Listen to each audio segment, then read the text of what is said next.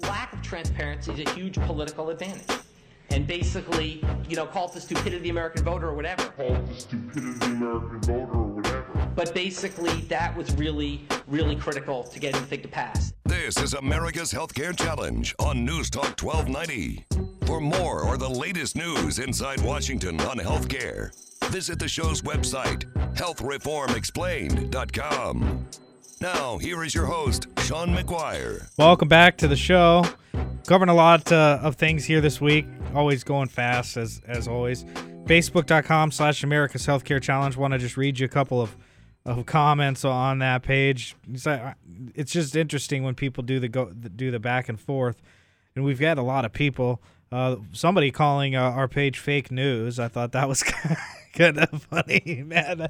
This is like the opposite of fake news. John calling says this is fake news. Scott saying they want us out of the way in the ER so they can close the door to access, but they say I have a choice. What is that? Eat or go to the doctor? Roof or go to the doctor? Interesting perspective. Grab them by the podcast. Jesse was on our show. One of our major problems with this bill is that in the short term, millions of people will be losing health insurance. While it may reduce the deficit in the long term, that will be likely cold comfort for those with issues now. The administration likes to say that anyone who wants insurance can have insurance, but fails to mention that people can't have it if they can't afford it. And that is kind of almost like the pre-existing condition by cost argument I've talked about. You got a comment, man? Well, I was just gonna say, in all this madness with coverage, everybody wants to talk coverage. God bless him. Even our own Matt Tompkins here on 1290. He was interviewing Representative Bacon yesterday. He wanted to talk about all the people that are losing coverage. Okay, but even the people that have quote unquote coverage have $10,000 deductibles and $3,000 a month premiums. Is that coverage? That's not coverage.